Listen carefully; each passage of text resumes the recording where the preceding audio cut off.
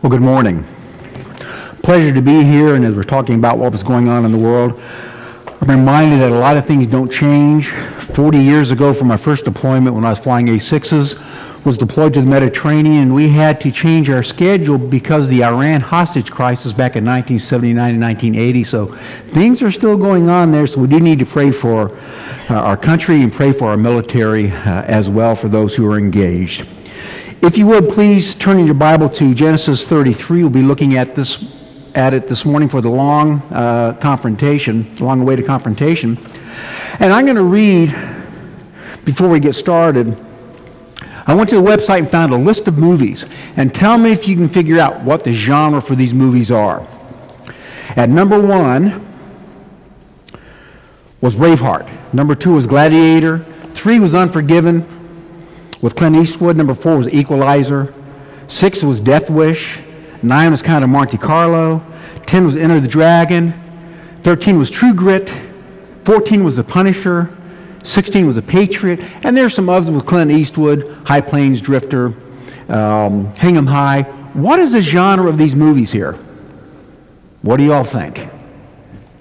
Revenge. Revenge. In fact, one website describes it this way, that lists all these, the best of the revenge movies. And it says, revenge is one of our most primal instincts.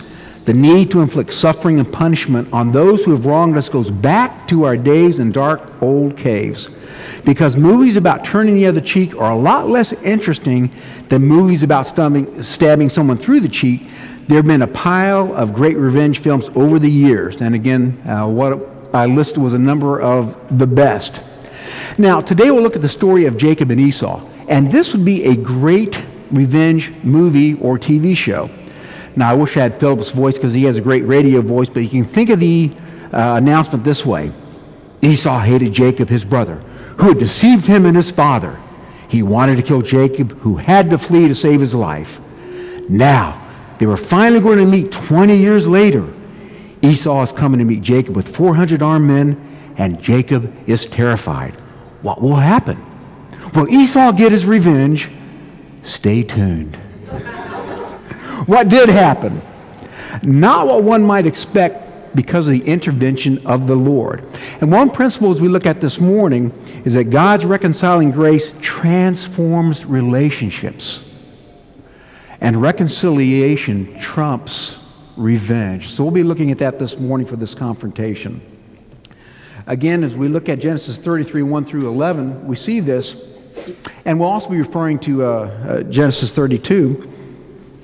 But the writer says, and Jacob lifted up his eyes and looked, and behold, Esau was coming, and 400 men with him. So he divided the children among Leah and Rachel and the 2 female servants. And he put the servants with their children in front.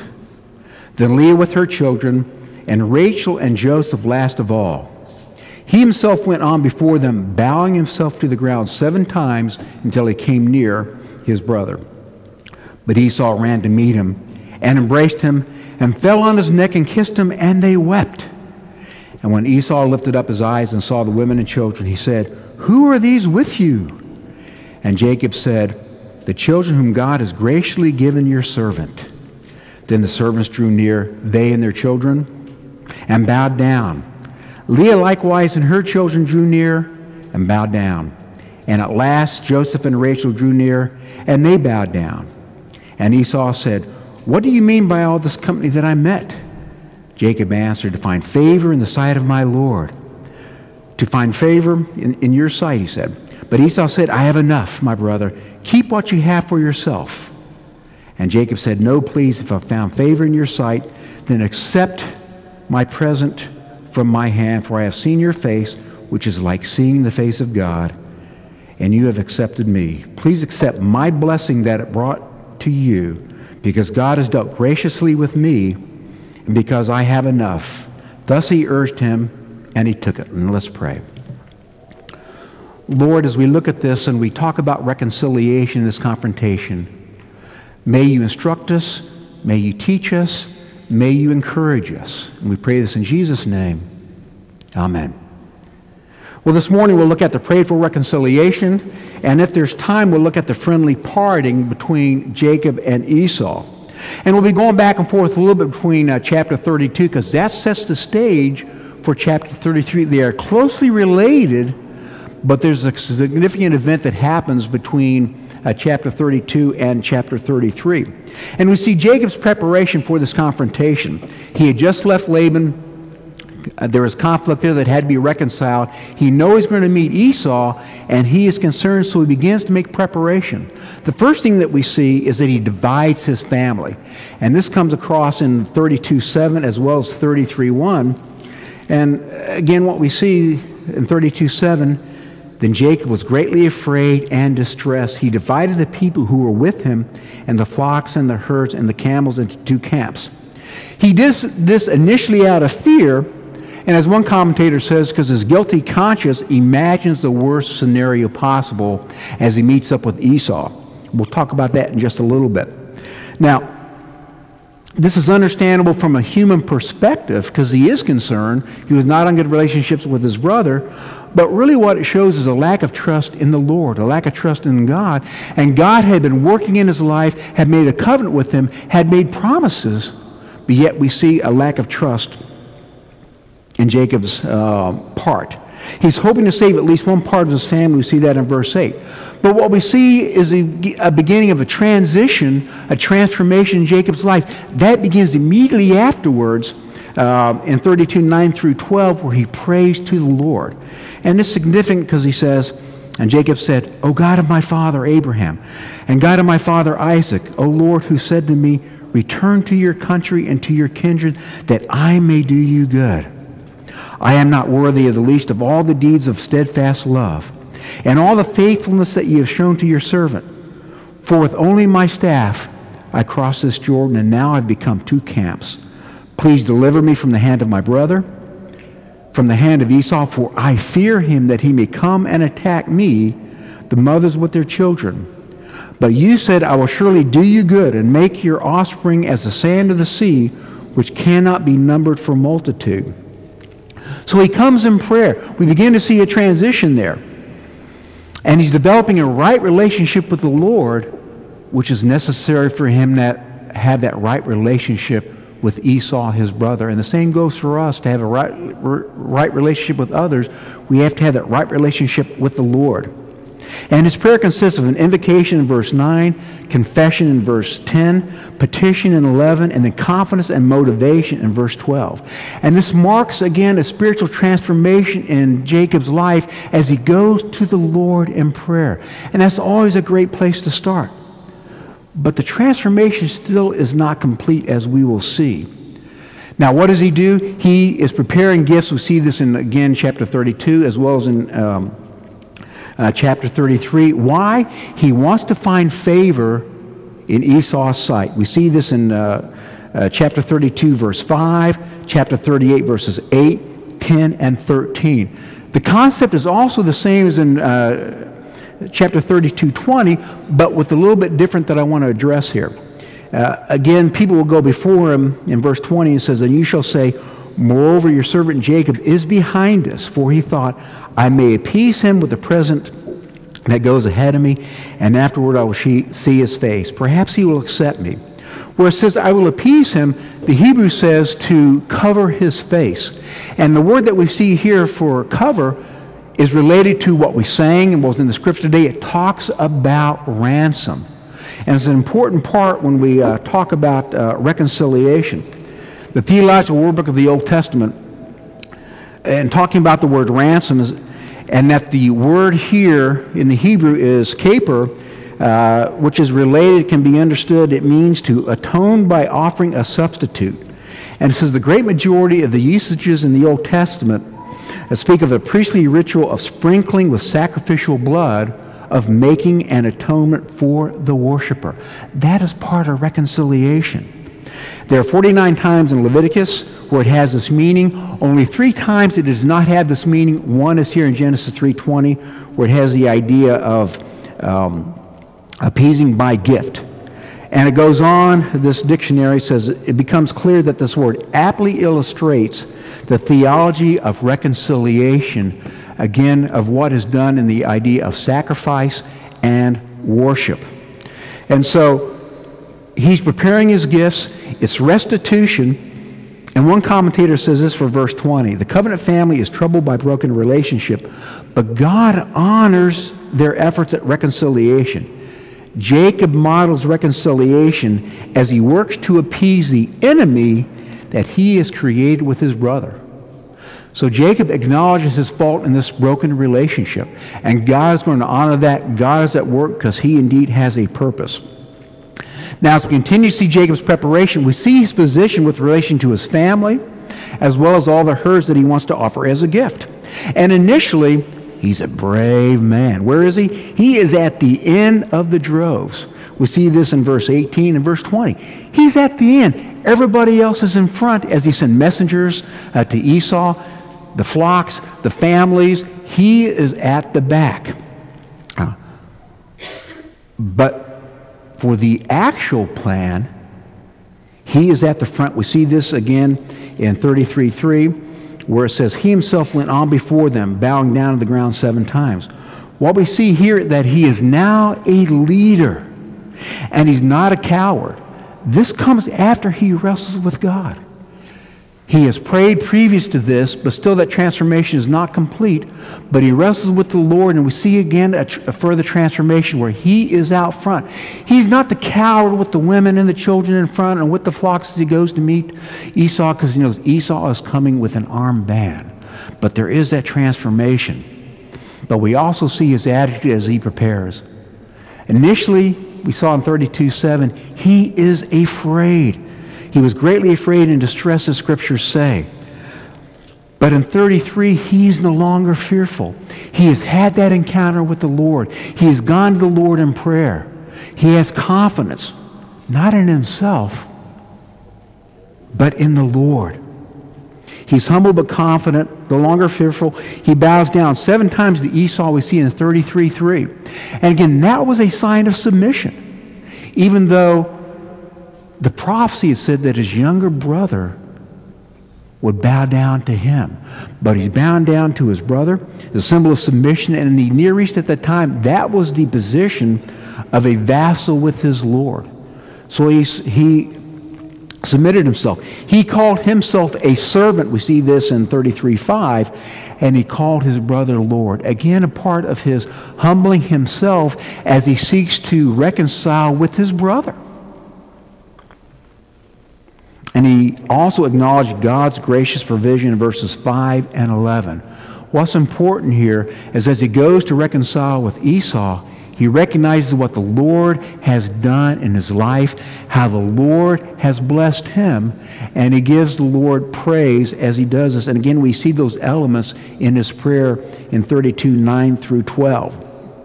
So, what changed for Jacob? What was the difference as part of this transformation? What can we learn from this? Well, we see that he prayed fervently to the Lord. He reminds God of his promises. He also reminds himself that the promises that God made to him. Can God be trusted to fulfill his promises? We know that the answer is yes. But part of what Jacob was doing as he prayed in 32 is he's reminding himself, Lord, this is what you said. This is what you promised. I'm now trusting you that you will keep those promises. He also prayed for deliverance. He was frightened. Esau meant him harm when they parted 20 years previously. Now, part of this transition was he met God. We see this in verses 22 through 32. He met God at Peniel. And here he's developing that right relationship with the Lord before he develops that right relationship with his brother. And so we developed that right relationship with the Lord in prayer, spending time with him. We see confession was a part of that. That's part of our worship here. He spends time, he prays, he makes petitions, but it was after he confesses his sin, he acknowledges his own unworthiness. And we are all unworthy in the Lord, but for what Christ has done for us. We see that God changed his name to Israel. Again, we see this in 32:8. He said, this is the Lord speaking. Then he said, your name shall no longer be called Jacob, but Israel. For you have striven with God and with men and have prevailed. In fact, the textual note at the bottom of the Bible says, Israel means he strives with God or God strives. What was his name before? Was Jacob. What does Jacob mean? It was not a flattering name. And it goes back to his birth as to what he has done. And again, the textual note in 27, verse 36 says, Jacob means he takes by the heel or he cheats.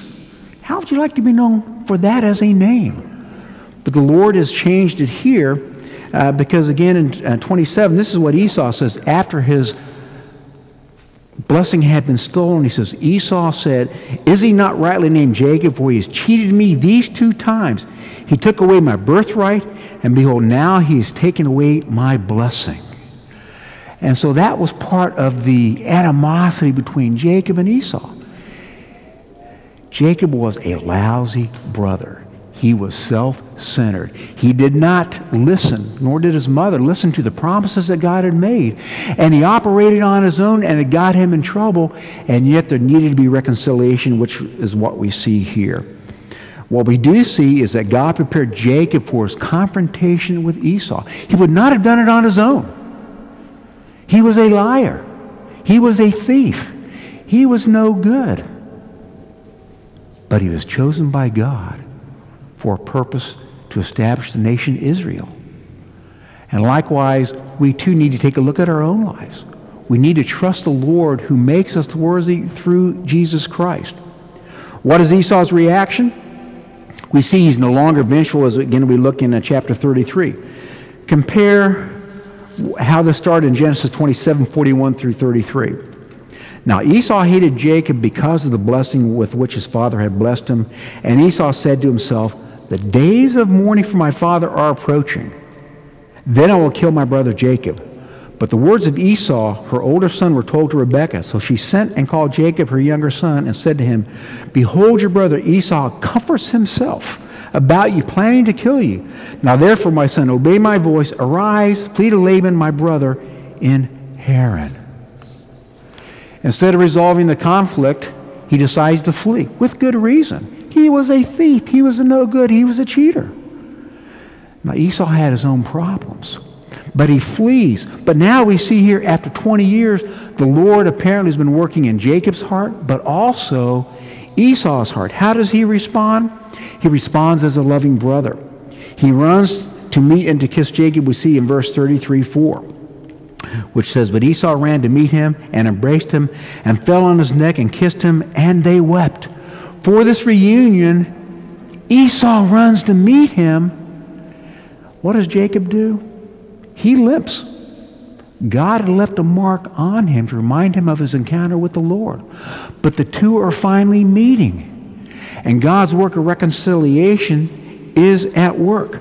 But there is also a difference in this relationship. Unlike Jacob, who acknowledged what God had done, Esau did not acknowledge the goodness of the Lord. Because in verse 9, again, as Esau is being asked to take these things, he says, I have enough for myself. I don't need what you offer to me. But he does not give the glory or thanksgiving to the Lord, which Jacob does twice in this. Now we have the reconciliation. Again, it was the answer to prayer we saw in verses 9 through 12 of chapter 32. And he is praying because he's terrified. He is afraid because he knows, at least 20 years ago, his brother wanted to kill him. And so he again relies upon God's promises and he prays for deliverance. And he acknowledges God's grace. Even though we face difficult situations and we see God's presence here, God's presence does not minimize difficult situations. A lot of people say, come to the Lord and all your problems will go away. Is that true? But as we face difficulties, as Jacob even faced the possibility of death, the Lord was with him through all his troubles. And no matter what we go through, the Lord is with his children. If we have faith in Christ, we are part of the family of God. And we can have confidence that God knows what he is doing. And ultimately, we will be with him. So he acknowledges God's grace. And his gift to Esau is restitution. He calls it a blessing in 33:11. He's giving back the temporal blessings of what he had stolen when he stole the birthright. We see that Esau accepts it, and the reconciliation is sealed.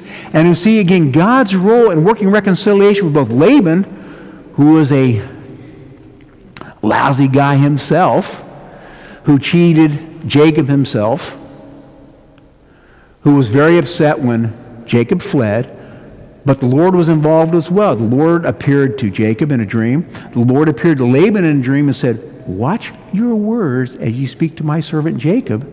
And then in 32:1, two messengers, two angels, they also appear to Jacob to encourage him as he's preparing for this reconciliation. But also he has that encounter where he wrestles the Lord. And so the Lord's preparing him for his encounters with both Laban and Esau. So then, what is the application here? How can we apply this to us? Is there someone that you need to be reconciled to? A family member? A friend? An enemy? What is reconciliation? The dictionary defines it this way: to restore to friendship or harmony. Now, in the Reformation Study Bible, the note on 2 Corinthians 5:20, and again, 2 Corinthians 5, the latter part, is a great section on reconciliation. Says this: reconciliation is the establishment or restoration of loving fellowship after estrangement. Are you in need of reconciliation with somebody else? But what about God? Do you need to be reconciled to God? Are you reconciled to God? Or are you like me when I was in high school thinking, I'll go to church every Sunday. I'm basically a good person. I don't really get into a whole lot of trouble. Surely God's going to accept me. He's got to grade on the curve. I later realized as the Lord opened up my eyes that that was not the case. Just because I got good grades, just because I stayed out of trouble, just because I was an athlete, just because I was going to the Naval Academy, that didn't matter at all because of my sin. What keeps us from being reconciled to God is our sin. And we are all sinners. We are enemies of God because of our sin. We cannot have peace with God or with others because of our sin. And peace with God is obtained by faith in Christ. Again, Paul talks about this in Romans 5. And I'll quote it from verses 1 and 2. Paul writes, "Therefore, since we've been justified by faith, we have peace with God through our Lord Jesus Christ. Through him we've obtained access by faith into this grace in which we stand, and we rejoice in the hope of the glory of God." Now, if you've been offended, you may say, the other person needs to take the initiative. Or if you're the offender, you need to take the initiative because God took the initiative with us, even though he was the offended party. Again, in Christ, he reconciled us to him. Paul continues in verses 8 through 11 where he says, "But God shows his love for us, and that while we were yet sinners, Christ died for us. Since therefore we have been justified by his blood, much more shall we be saved by him from the wrath of God. For while we were enemies, we were reconciled to God by the death of his Son. Much more now that we are reconciled, shall we be saved by his life. More than that, we also rejoice in God through our Lord Jesus Christ, through whom we now have received reconciliation." And as Christians, reconciliation to God is renewed daily through confession. Lord's Prayer, where, again, it talks about forgive us our debts as we have forgiven our debtors. And 1 John 1:9, for confess our sins, he is what? Faithful and righteous to what? Forgive us our sins and cleanse us from all unrighteousness. We can't truly be reconciled to others without being reconciled to God. Now, where do we begin to be reconciled with others? Like Jacob, we pray to the Lord. We go to him in our petitions.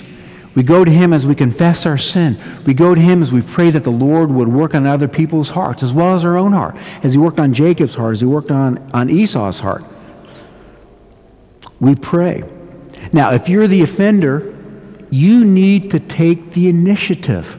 Again, Jesus tells us in Matthew 5:23 through 24, where he says this: so if you're offering your gift at the altar, and they'll remember that your brother has something against you, leave your gift at the altar and go. First be reconciled to your brother, and then come and offer your gift. But you may say, wait, I am the offended party. He or she must come to me. What does Jesus say? What did Jesus and God do in Romans 5? And Jesus in Matthew 18:15 says this: if your brother sins against you, go tell him his fault between you and him alone. If he listens to you, you have gained your brother or sister. Again, this is talking about believers at this particular point. We follow the example of God and Christ. We take the initiative to be reconciled. And whether the offender or the offended, we should take the initiative to be reconciled. And we also have a ministry of reconciliation that Paul talks about in 2 Corinthians 5, verses 18 through 20. I'm going to pass over the friendly parting because they did part as friends.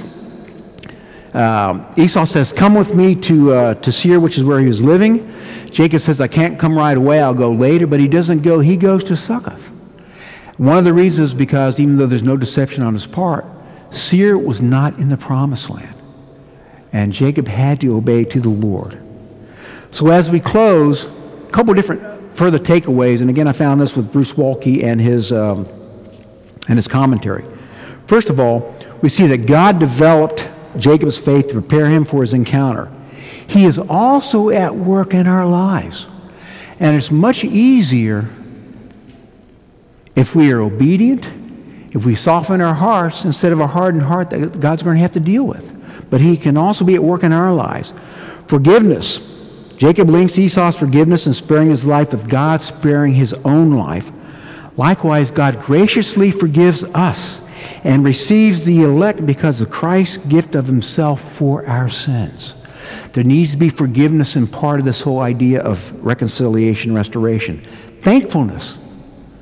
Jacob credits the Lord with what he has done in his life. Are we thankful for what God has done? Don't be like Esau. Esau had been given great blessings, yet he did not acknowledge God in all of this. Submission. And Walke writes this: only in giving up his rights does Jacob fully become the family leader. Christ also humbly gave up his rights to be equal with God, to reconcile the world to himself. So as we think through reconciliation, we have the example from this confrontation, but we also have the example of our Lord and Jesus Christ, of how he took the initiative to reconcile us to himself. So I pray this morning that you would examine your own life. Do you know the Lord? If not, come to him in faith. If you have questions how you might do that, talk with your pastor or talk with one of your elders. Pray to the Lord. Ask the Lord to work in your heart and those that you need to be reconciled. Let's pray. Lord, we thank you that you are indeed a God of reconciliation. We thank you, Lord, for what you've done in our own lives and what you did through Jesus Christ for those who know you as Savior. We pray, Lord, that you'd be honored and glorified in our lives, that other people will see you in us. And we pray this in Jesus' name. Amen.